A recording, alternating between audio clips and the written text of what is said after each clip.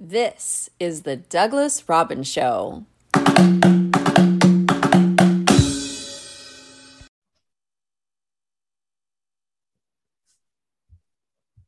Welcome to Douglas Robbins' Den of Discussion.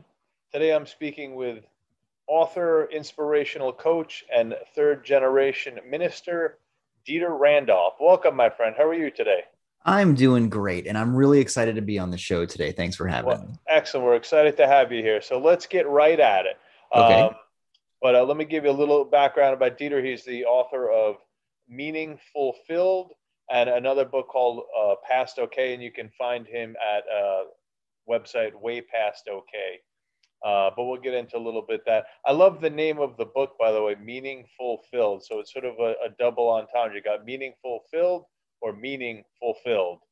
Were you deliberately doing that? Yeah, absolutely. I think that one of the recurring themes in the book is that when you get, you're on the right track, because when you get on that right track, things spill over into other things. So if you find something meaningful, you get a sense of fulfillment from it. And from there, you feel like you got to do something about it. I think that's just sort of a human characteristic. When you find something really good, it doesn't stay in the world of thought, let's say. It leads to a feeling. It doesn't just stay in feeling, it leads to action. And you can see that in little ways and big ways. I mean, when you find a good restaurant, you tell all your friends, and so it's that sense of spilling over that I kind of wanted to capture in kind of a silly title.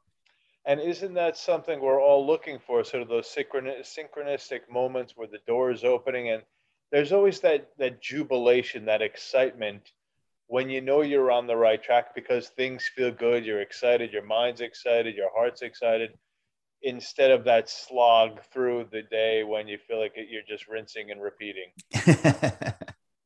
Exactly. And, one of the things that I find myself saying a lot to people is, look, the universe doesn't get tired. If you're a religious person, you can say God doesn't get tired. You can say love doesn't get tired. It doesn't matter what you call it, but that bigger than you thing doesn't get tired. And so if your life makes you tired, that's a really good indicator that you're given from the wrong place. Well, this leads me into the much broader sphere that I'd like to get into. I just want to read a brief snippet from your bio. I'm paraphrasing. I am on fire to make ways to take the spiritual experience beyond the traditional church setting.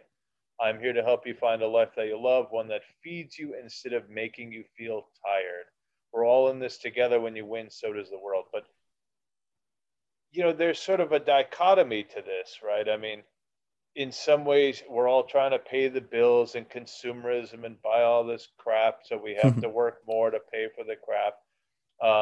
And it's really a double-edged sword. And then the opposite is, well, we're also trying to find meaning. But when you're so busy working all the time, it's harder to find the meaning because you're just sort of being pulled apart by that desire to expand within and find that joy, that meaningful life, and the necessity to pay the bills. Now, you don't have to be happy in life, but you do have to pay the bills. You do have to survive.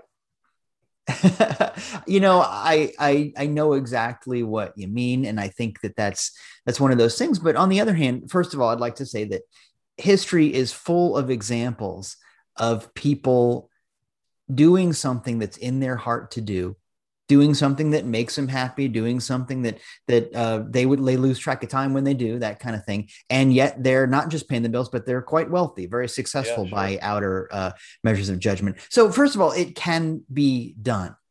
But more than that, I think that part of the trick is to get off of that, get off of the hamster wheel. I think that there are big ways and little ways to carve out space for meaning that will in turn make you a quote unquote successful person as well.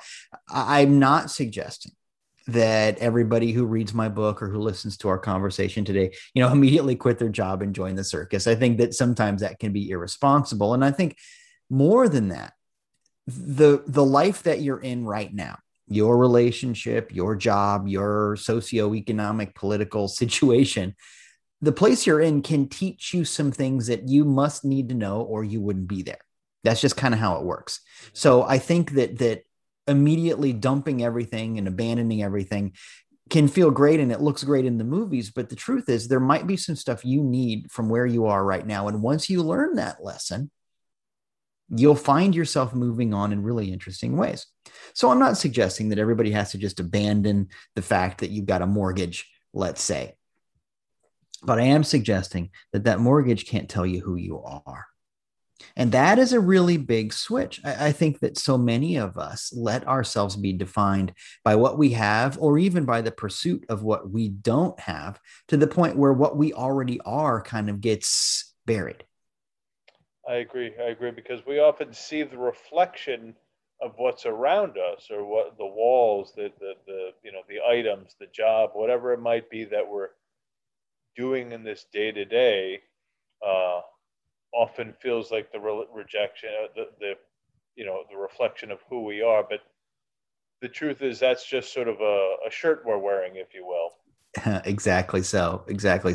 So, I was inspired to write this book when I was sort of reflecting over the kinds of things that I've done with my career as a teacher, speaker, minister, and all that. And I don't, I want to say right now, there are some people listening to this that would be put off by the words minister and church and stuff like that. And I want those people especially to know that I totally get it.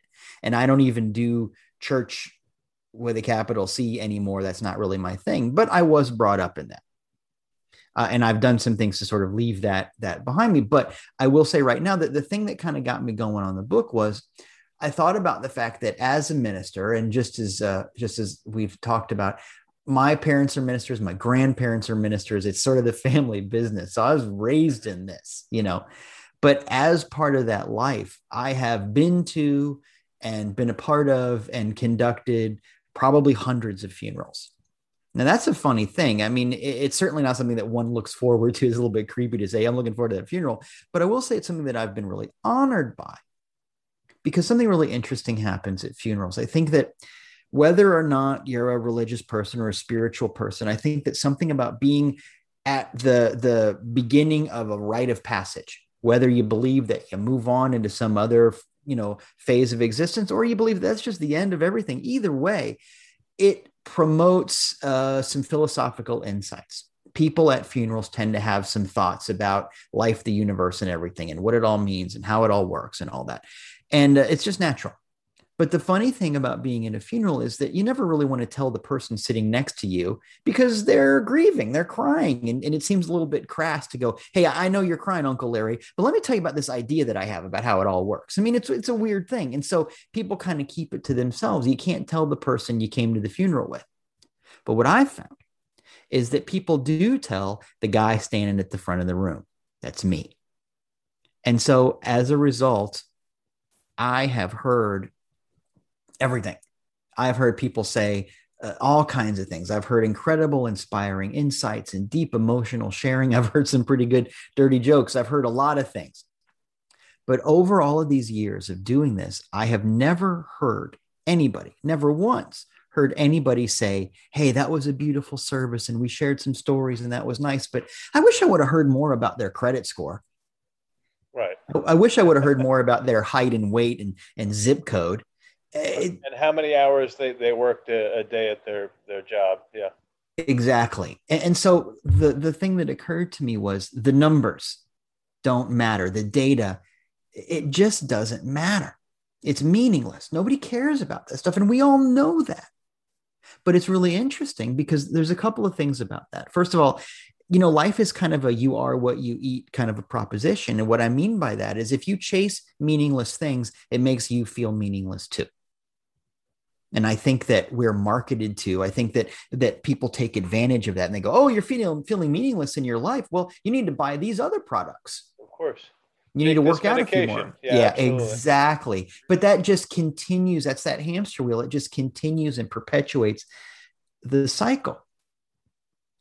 And so that's an interesting part of the equation, that the numbers just don't mean anything. And like I said, it's interesting that everybody knows that.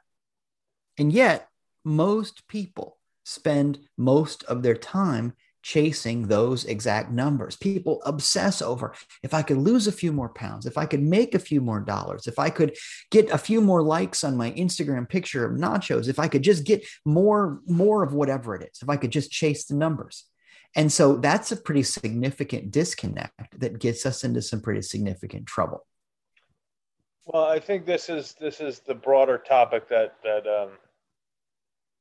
like to keep hitting at, because these are sort of superficial exchanges, right? I mean, I'm still at a full-time job, and my boss sends out information. Well, we need to do this software more because we're on a list, and we're not getting enough done over here, and this one over here. Oh, you've only done a couple over here. Like, they're meaningless to me. It means nothing to me. But it's part of the game, and it's just rolling downhill from here. He doesn't care either about it. And we fill our lives with this information that's ultimately meaningless. And that's why, to harken back to the funeral, it's almost an opportunity for people to bring out the deeper parts, the more meaningful aspects of their relationships with whomever. But most of the time, our exchanges are superficial. The consumerism is superficial. We're filled with these superficial thoughts and desires and everything else that we're being bombarded with to be attracted to buy the new iPhone, to buy the new this or that, when ultimately it doesn't actually do anything for us on a more spiritual level. No, of course not. And so that's the thing. One of the good news moments about all of this is that one way or another, we all grow, one way or another, easy way or hard way. And that can mean that people have some kind of an awakening where they decide to reprioritize their lives. And that's beautiful. But I have to say that a lot of times it comes from something really surprising and maybe even a little bit traumatic. A funeral is a great opportunity to reevaluate your life and decide that I'm going to chase some things that have a little bit more meaning because it's what grandma would have wanted or whatever.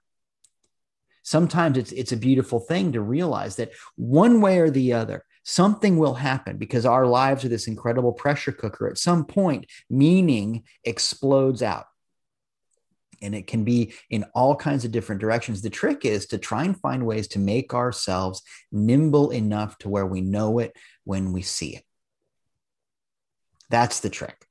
And so, like I said, it can be a funeral. It can be that love at first sight kind of an experience. It can be whatever it is, big or small.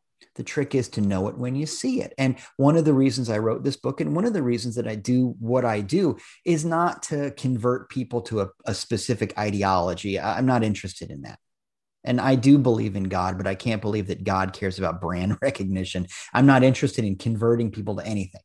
What I want to do instead is inspire people to try and get ready so that when something meaningful happens, they seize the opportunity to make their lives better. Because I think the world gets better as a result, because the world's just made up of people like you and me. If we get better at this, that's how it works. Yep. I agree. Even corporation CEOs, every company is simply filled and run by people. Yeah. So that's the question, though, is if you're simply repeating yourself day to day, same thoughts, same actions, same, end results, there really is no room for this change to come. So it seems like we would need to put ourselves in new environments, maybe taking risks here and there, because that's the only way, a plant needs to be in fertile soil and in the right environment to grow. And I don't think we're any different, because if you keep doing the same thing, well, the same thing is going to keep happening. Sure. But like I said, I think that it is really important, but I think that one way or another, you'll get forced into it, whether it's something like a midlife crisis, let's say, or something like a mass layoffs at a job or whatever. You will end up maneuvering yourself into a position where there's a little bit more room, a little bit different perspective. Something will change. It always does. Now, just as you say, it is way healthier and a lot more pleasant to go looking for it instead of to have it happen to you. Yeah. So it's that kind of thing. And so I think that it's really important to find ways to change the paradigm around a little bit, find ways to look at things from a different perspective. It's incredibly healthy. But the good news is that this is something that everybody's already good at. People say, oh, I'm just, all I know how to do is this miserable job. And before that, when I was a kid, I was raised with the idea that you're supposed to kill yourself in school so you can go to a better school and make yourself miserable so you can get a job that you hate. And if you can just beat yourself up for long enough, then you'll get to retire and you have like 10 years of the life that you want before you die. And I get it. People say, I'm so tired and there is no time for anything. I can't even begin to think about how to find meaning in my life. I don't know what that means. I'm not here to cure cancer. I don't know what to do with that. It seems too big. And I understand that. But what I would say to people like that is start small. Start where you are. In other words, there are things that you think about, things that you do, things that happen in your life that when you do them, they're just good all by themselves. They are, for lack of a better word, pointless. In other words, there's no external point. They're good in and of themselves. Love is pointless. It's inherently good. Art is pointless. Your favorite song is pointless. And yet those things are the best and truest things about you. Yeah. So what I would say to people is find little ways to embrace what is pointless in your life. And some of those things might feel a little bit silly. Does it really matter that when you make chocolate chip cookies, the whole world shuts down and you don't even care that, oh man, it's 2 a.m. What am I doing? I got to work tomorrow. And yet I made 5 batches because it's fun to do. Yeah. We're all, since we were young, we're all taught to basically pursue something, chase something. If I get really good grades, then I can go to college. Then when I get really good grades in college, then I could get a good job. Then I get a good job. Then if I can make all this money, it's this if-then paradigm. If this happens, then I can be happy. And It's this illusion, this construct we've created or been taught that really is an illusion because you're never getting there. Right. You're never if I only had $1 million then, and you're right, if we're so focused on the future from the past and we're so, in a sense, ignorant of the present moment and the present moment of what am I doing now? What is this moment that I'm experiencing now? Am I filling it with joy? Am I just filling it with chasing the carrot? Yeah. And the thing is that finish line mentality, it comes from all over the place. You see it in school, you see it in some churches, you see it, you name it. Mm-hmm. It comes from all over the place. It doesn't really matter where it comes from. The question is, what are we going to do about it? But the thing about that finish line mentality is it really is problematic on a number of levels. For one thing, if all I'm doing is thinking about the future, I'm not actually going to do the things I need to do right now in order to be ready for that magical future when it comes. I mean, yeah. I'll give you an example. Imagine that you got a job and it was a job you wanted to do and it paid pretty good and it was okay. But the moment you got there, they show you your cubicle and your computer and all that stuff. You immediately go downstairs and get to the payroll department. And then what are you doing down here? Well, I'm here to make sure that, you got my direct deposit information right and my social security number and all that. I want to make sure you guys do your jobs in the payroll department because I want to get paid and I want that to work right. I'm trying to be responsible and I got a mortgage. But you spend every day down there in the payroll department, just making sure that paycheck comes through. Well, if you do that long enough, you will get fired because you're not doing the thing that you're there to do. Well, life is like that.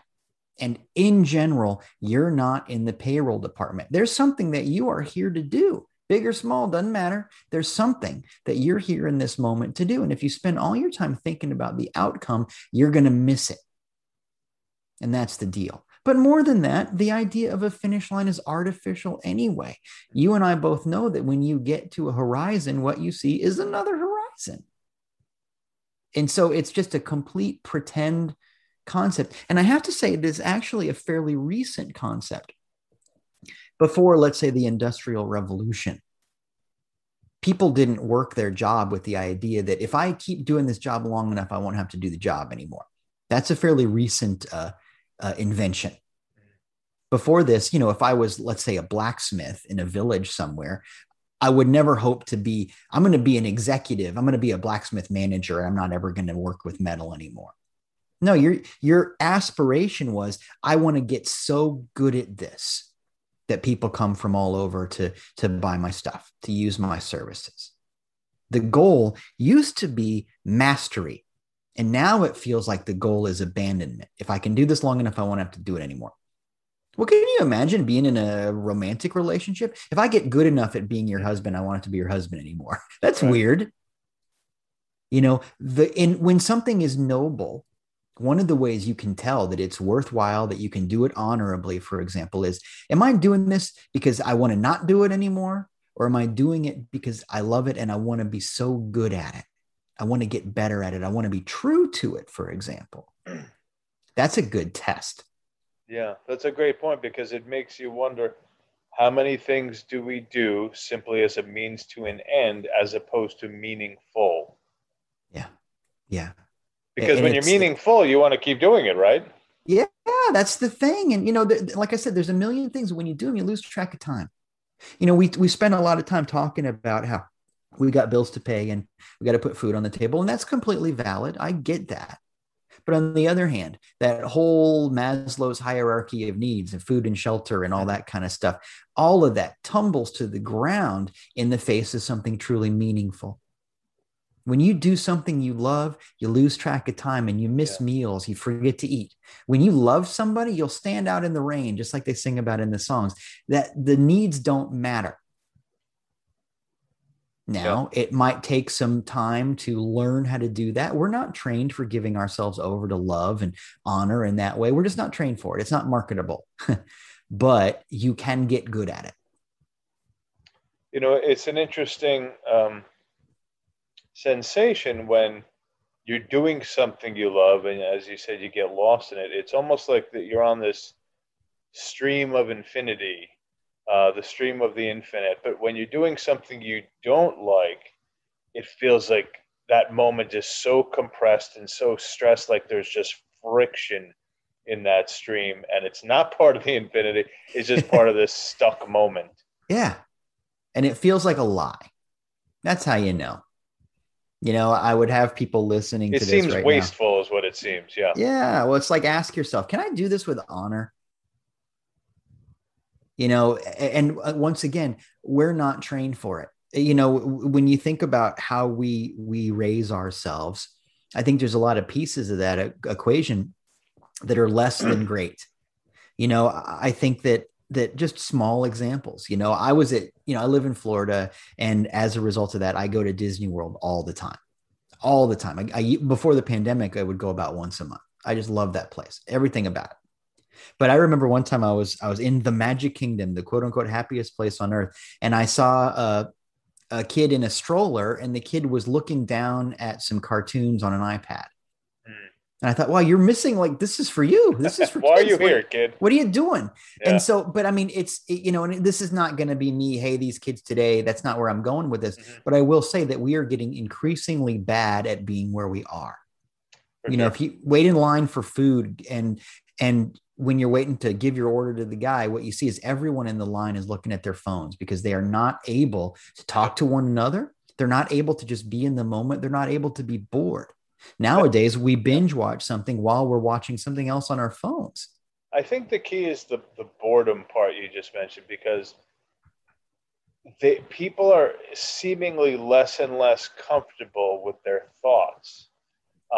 Because when they're not being distracted by something, well, what are you left with? Your thoughts, and thoughts aren't always the friendliest. But it's such a curious thing. My daughter will do the same. As soon as we get in the car, within a few minutes, she's like, well, I'm bored. Like, we'll look out the window. And she's so creative, but she's so used to having that kind of immediate gratification, immediate stimulation. Well, that's not really life. Right. Sitting in meditation or sitting in nature, if you're looking for, like, car chases and everything else. Well, that you're not going to find that. But if you're quiet enough, you're going to see a whole lot more. Well, I totally agree. And the thing is, when you think about how many inventions, new ideas, breakthroughs came from the silence, came from boredom, frankly. Yes, That's a huge thing. If innovation comes from being able to be quiet for a moment, whether it's some kind of an introspection where you realize, oh, hey, you know what? I need to grow as a person because that thing I did wasn't great. Or, hey, there needs to be a better way to deal with who knows what, open heart surgery or stacking the dishwasher, whatever it is, anywhere in between. If you can't sit in the silence, and frankly, if you can't be bored, you can't grow. There's no space for the growth. Yeah, exactly. There's no space. It's troubling in a way when we realize how addicted our society has become to not letting itself be bored for a moment. Now, this is not a new phenomenon. The Roman society was fed on bread and circuses. In other words, we got to keep these people busy because if we don't keep them busy, they're going to start wondering why the powerful people are the powerful people. And I'm not suggesting a conspiracy, but I am suggesting the same psychology is in place where it keeps us from asking really important revolutionary questions because we're so busy looking down. I can't even imagine if Leonardo da Vinci or Thomas Jefferson or Tesla or any of these, Einstein, you showed him your phone. You said, look, on this thing that I can put in my pocket, I have the sum total of all world knowledge. I can tell you the temperature in China. I can pull up any book ever written. I can listen to anything that was ever recorded. It's all right here. And it is, obviously not everyone has one, but most people in Western civilization do. It's very widespread is the point. And you can do anything with this. We can communicate with each other instantly all over the world and even in space. And then Thomas Jefferson or whoever says, well, what do you do with it? Well, mostly I look at pictures of other people's food and I play a game where I put 3 shapes in order.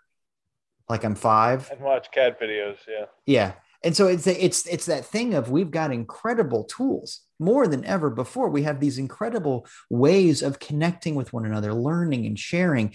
And that's scary. Well, often we're using it simply, in my opinion, to escape that boredom, to be entertained. But also, I think on a deeper level, we are looking for meaning. We are looking for a connection to something. Because again, if you're trapped in that little world and you're hungry for satisfaction, hungry for stimulation, well, that's really the only way to find it in that instant gratification mode. Right. Except the problem is it's not there. Right. I think that you've hit on something really important, and that is that each and every one of us is born with a calling, a yearning for meaning, a yearning for connection, a yearning for deeper thoughts, and all of that. Each of us has that potential within us. I think that just most of us don't know what to do with it. And so, well, maybe I'll just play this game, or maybe I'll just really get into chemicals, or whatever. It's the same stuff. The idea is that I think that we have not been exposed to the idea that it's okay to ask these questions. And so we sublimate that yearning by distracting ourselves. There's a great Tony Robbins line, and it's don't doubt your beliefs and believe your doubts. I like that. It's nice. Because that's what often happens is, well, you have these images of oneself, of this great life, and you don't see it around you, and maybe you have some doubts or self-image issues or self-conscious, and you don't get to the mountaintop because of all this that keeping you back. But it's mostly, again, just mental constructs, and or possibly society saying, no, you're not good enough to do that. That's not for you. Who are you to think that you can do it? It's like, well, I'm me. Who are you? Yeah. Well, and that's the thing. I mean, I think that again, so much of history has shown that incredible heroes arise out of the downcast, the poor, the overlooked. I mean, that's so many stories, true and fiction, that make our hearts sing. We know that this doesn't have to be that way. Yeah. And I think that one of the things that comes up a lot when I work with people, when I do coaching and things like that, is I really want us to get good at decoupling, at disconnecting the idea that financial wealth has any bearing on how good you are or how happy you are. Sure. And like I said, everybody knows that, and yet I don't know if we know that. But the truth is, people who have lots of money who aren't happy. And people who don't have much at all, but do have happiness, who do have love, who do have some concept of self-esteem. The two things are completely disconnected. And look, there's nothing wrong with money. It's nice to pay the bills. You can do a lot of good with money, and toys are fun. Nothing wrong with that. However, it can't tell you who you are. One of the things that I say a lot is, if you've ever watched one of those Real Housewives of whatever, Beverly Hills or Hollywood or Atlanta, they got a million of those shows. What you see is people who have so much money and all of the things, the nice cars and the big houses and expensive clothes and you name it. But every single person on one of those shows is not only completely miserable, but it seems like they're dedicated to making everybody else miserable too. Right. So those things can't be connected. How much money you have can't possibly be any kind of indicator of how happy you are or how good you are, or even how much potential you have. And so I think that when we know that, I can have a really sweet, impactful, happy life and not have a Maserati. Sure? If you disconnect that and if you aim for the happiness, I think a lot of times the other stuff happens too, but it won't matter. Yeah. Well, like I said, it's fun to have toys. Sure. Motorcycle I have, a four-wheeler, it's fun, but it's also temporary. It's not going to change my life if I go on a ride for a few hours. Exactly. Well, like I tell people, it can't tell you who you are. When I was a kid, I had this idea. Christmas was coming, and I had this idea that if I got this particular bicycle, it was going to be it for me. Mm-hmm. In that same way that little kids, like the Red Ryder BB gun with the, the compass and the stock and this thing, which tells time. You get this idea that if I get this thing, I'm going to be a better person. I'm going to be able to run faster in these new shoes, that kind of a feeling. And I needed to have this bike.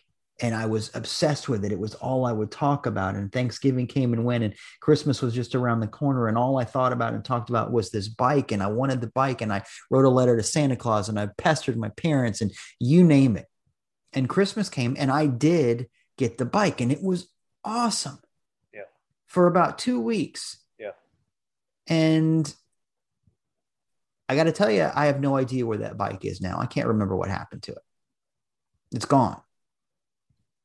Doesn't mean it wasn't great in the moment. I'm thankful for those experiences, but I have no idea what happened after that.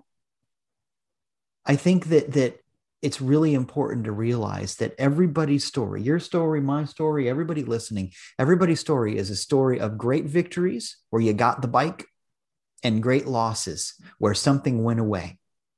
And either way, whether you got the thing or whether you lost the thing, you're still here. The truth about you is more than anything you can lose or buy. And when you really know that, it starts to change the way you look at things. Right. So that's now that internal state.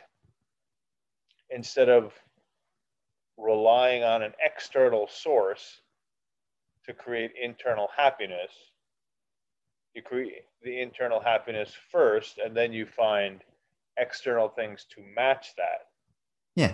But we're all doing that, and this is again what we've come back to learn, is the externals are going to bring us joy. But as you pointed out with the bicycle, or $1 million or anything else, it's going to last for a couple of weeks, and you're excited, and then you'll move on to the next thing.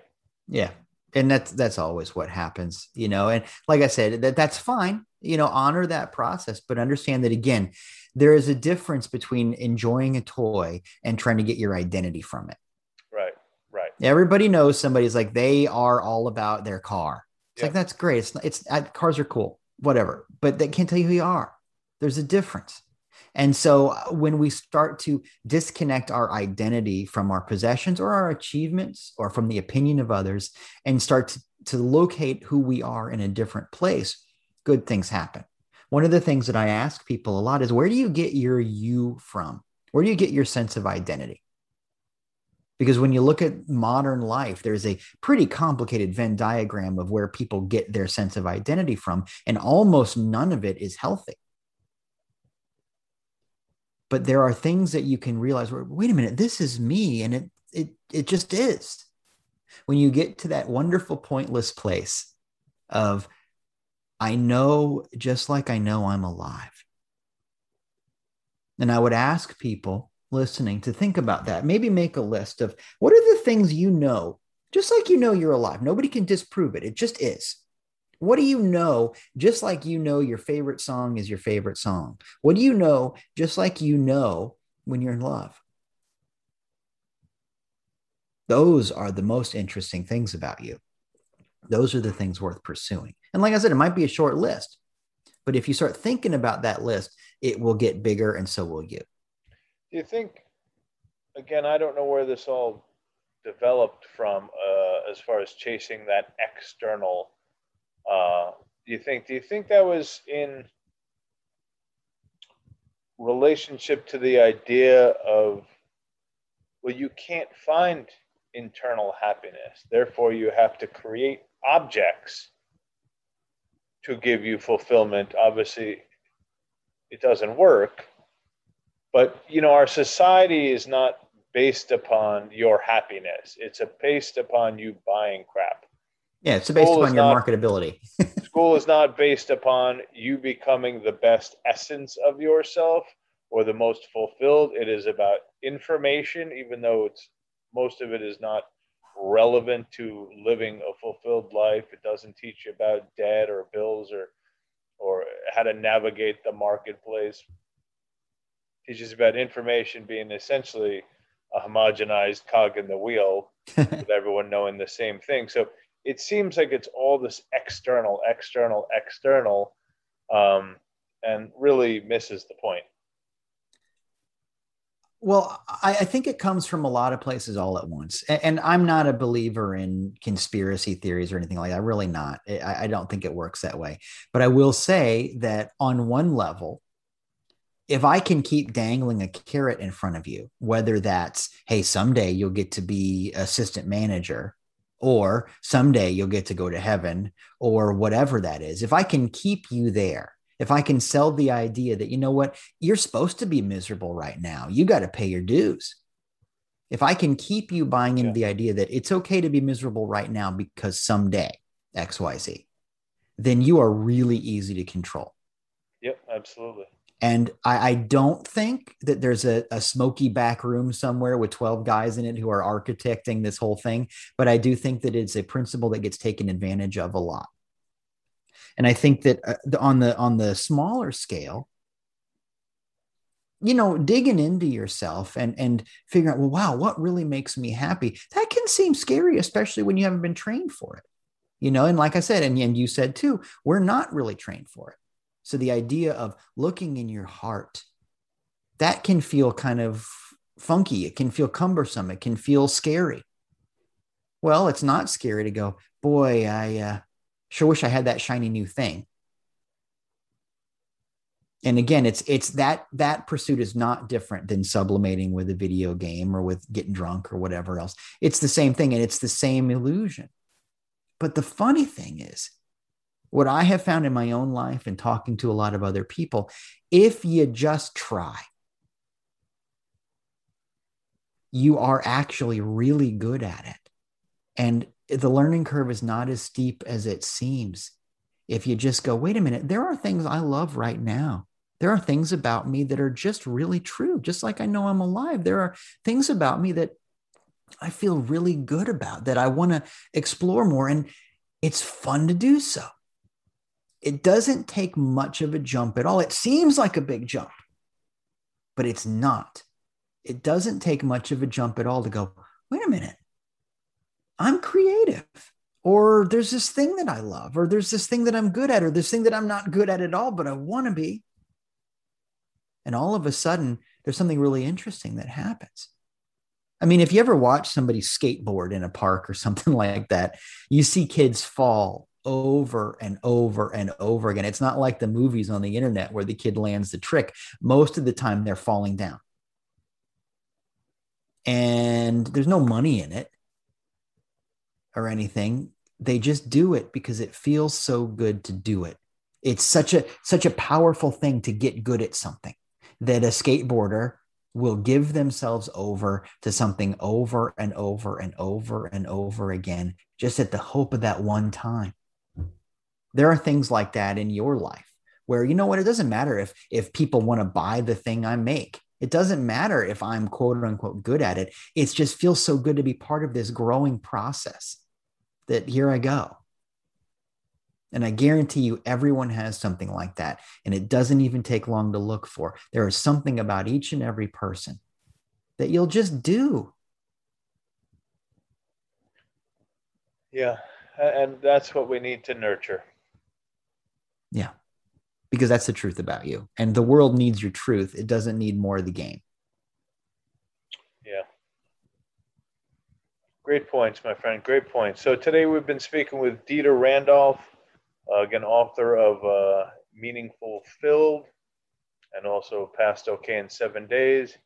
You can find Dieter at waypastok.com. Dieter, is there anything else you'd like to add? Because it's been a great conversation. I really have had a great time as well. Just the one thing I want to leave with is I just want to remind everybody that everything you're doing is practice. Everything is practice. What you're doing right now is going to make you good at doing that same thing in the future. So ask yourself, if your life is practicing misery, you're not going to get good at happiness. Find ways to practice happiness today. That is a great point and a great way to end the show. Thank you so much, sir. Thank you very much. Had a great time. Be well.